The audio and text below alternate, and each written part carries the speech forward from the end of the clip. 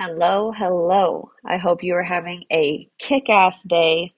Today, I'm going to be talking about something that everybody wants, and not just one something, but if you were to ask your family, your friends, random strangers what they want in life, I bet you that a lot of them would say that they want happiness, they want peace, they want love, they want security, abundance.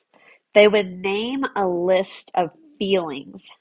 They might name cars and houses and stuff like that too, but that's not the point. The point is that everybody is searching and wanting these feelings like love, peace, happiness. But love, peace, and happiness, all of those, are not something that you are going to find in a person, in a place, in a thing. Those are all things that you have to cultivate within yourself.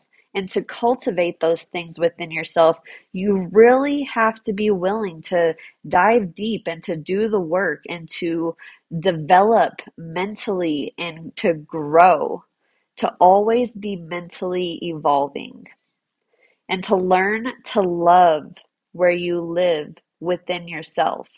And once you cultivate these things like happiness and peace and love, you will find people, places, and things that amplify those feelings within you.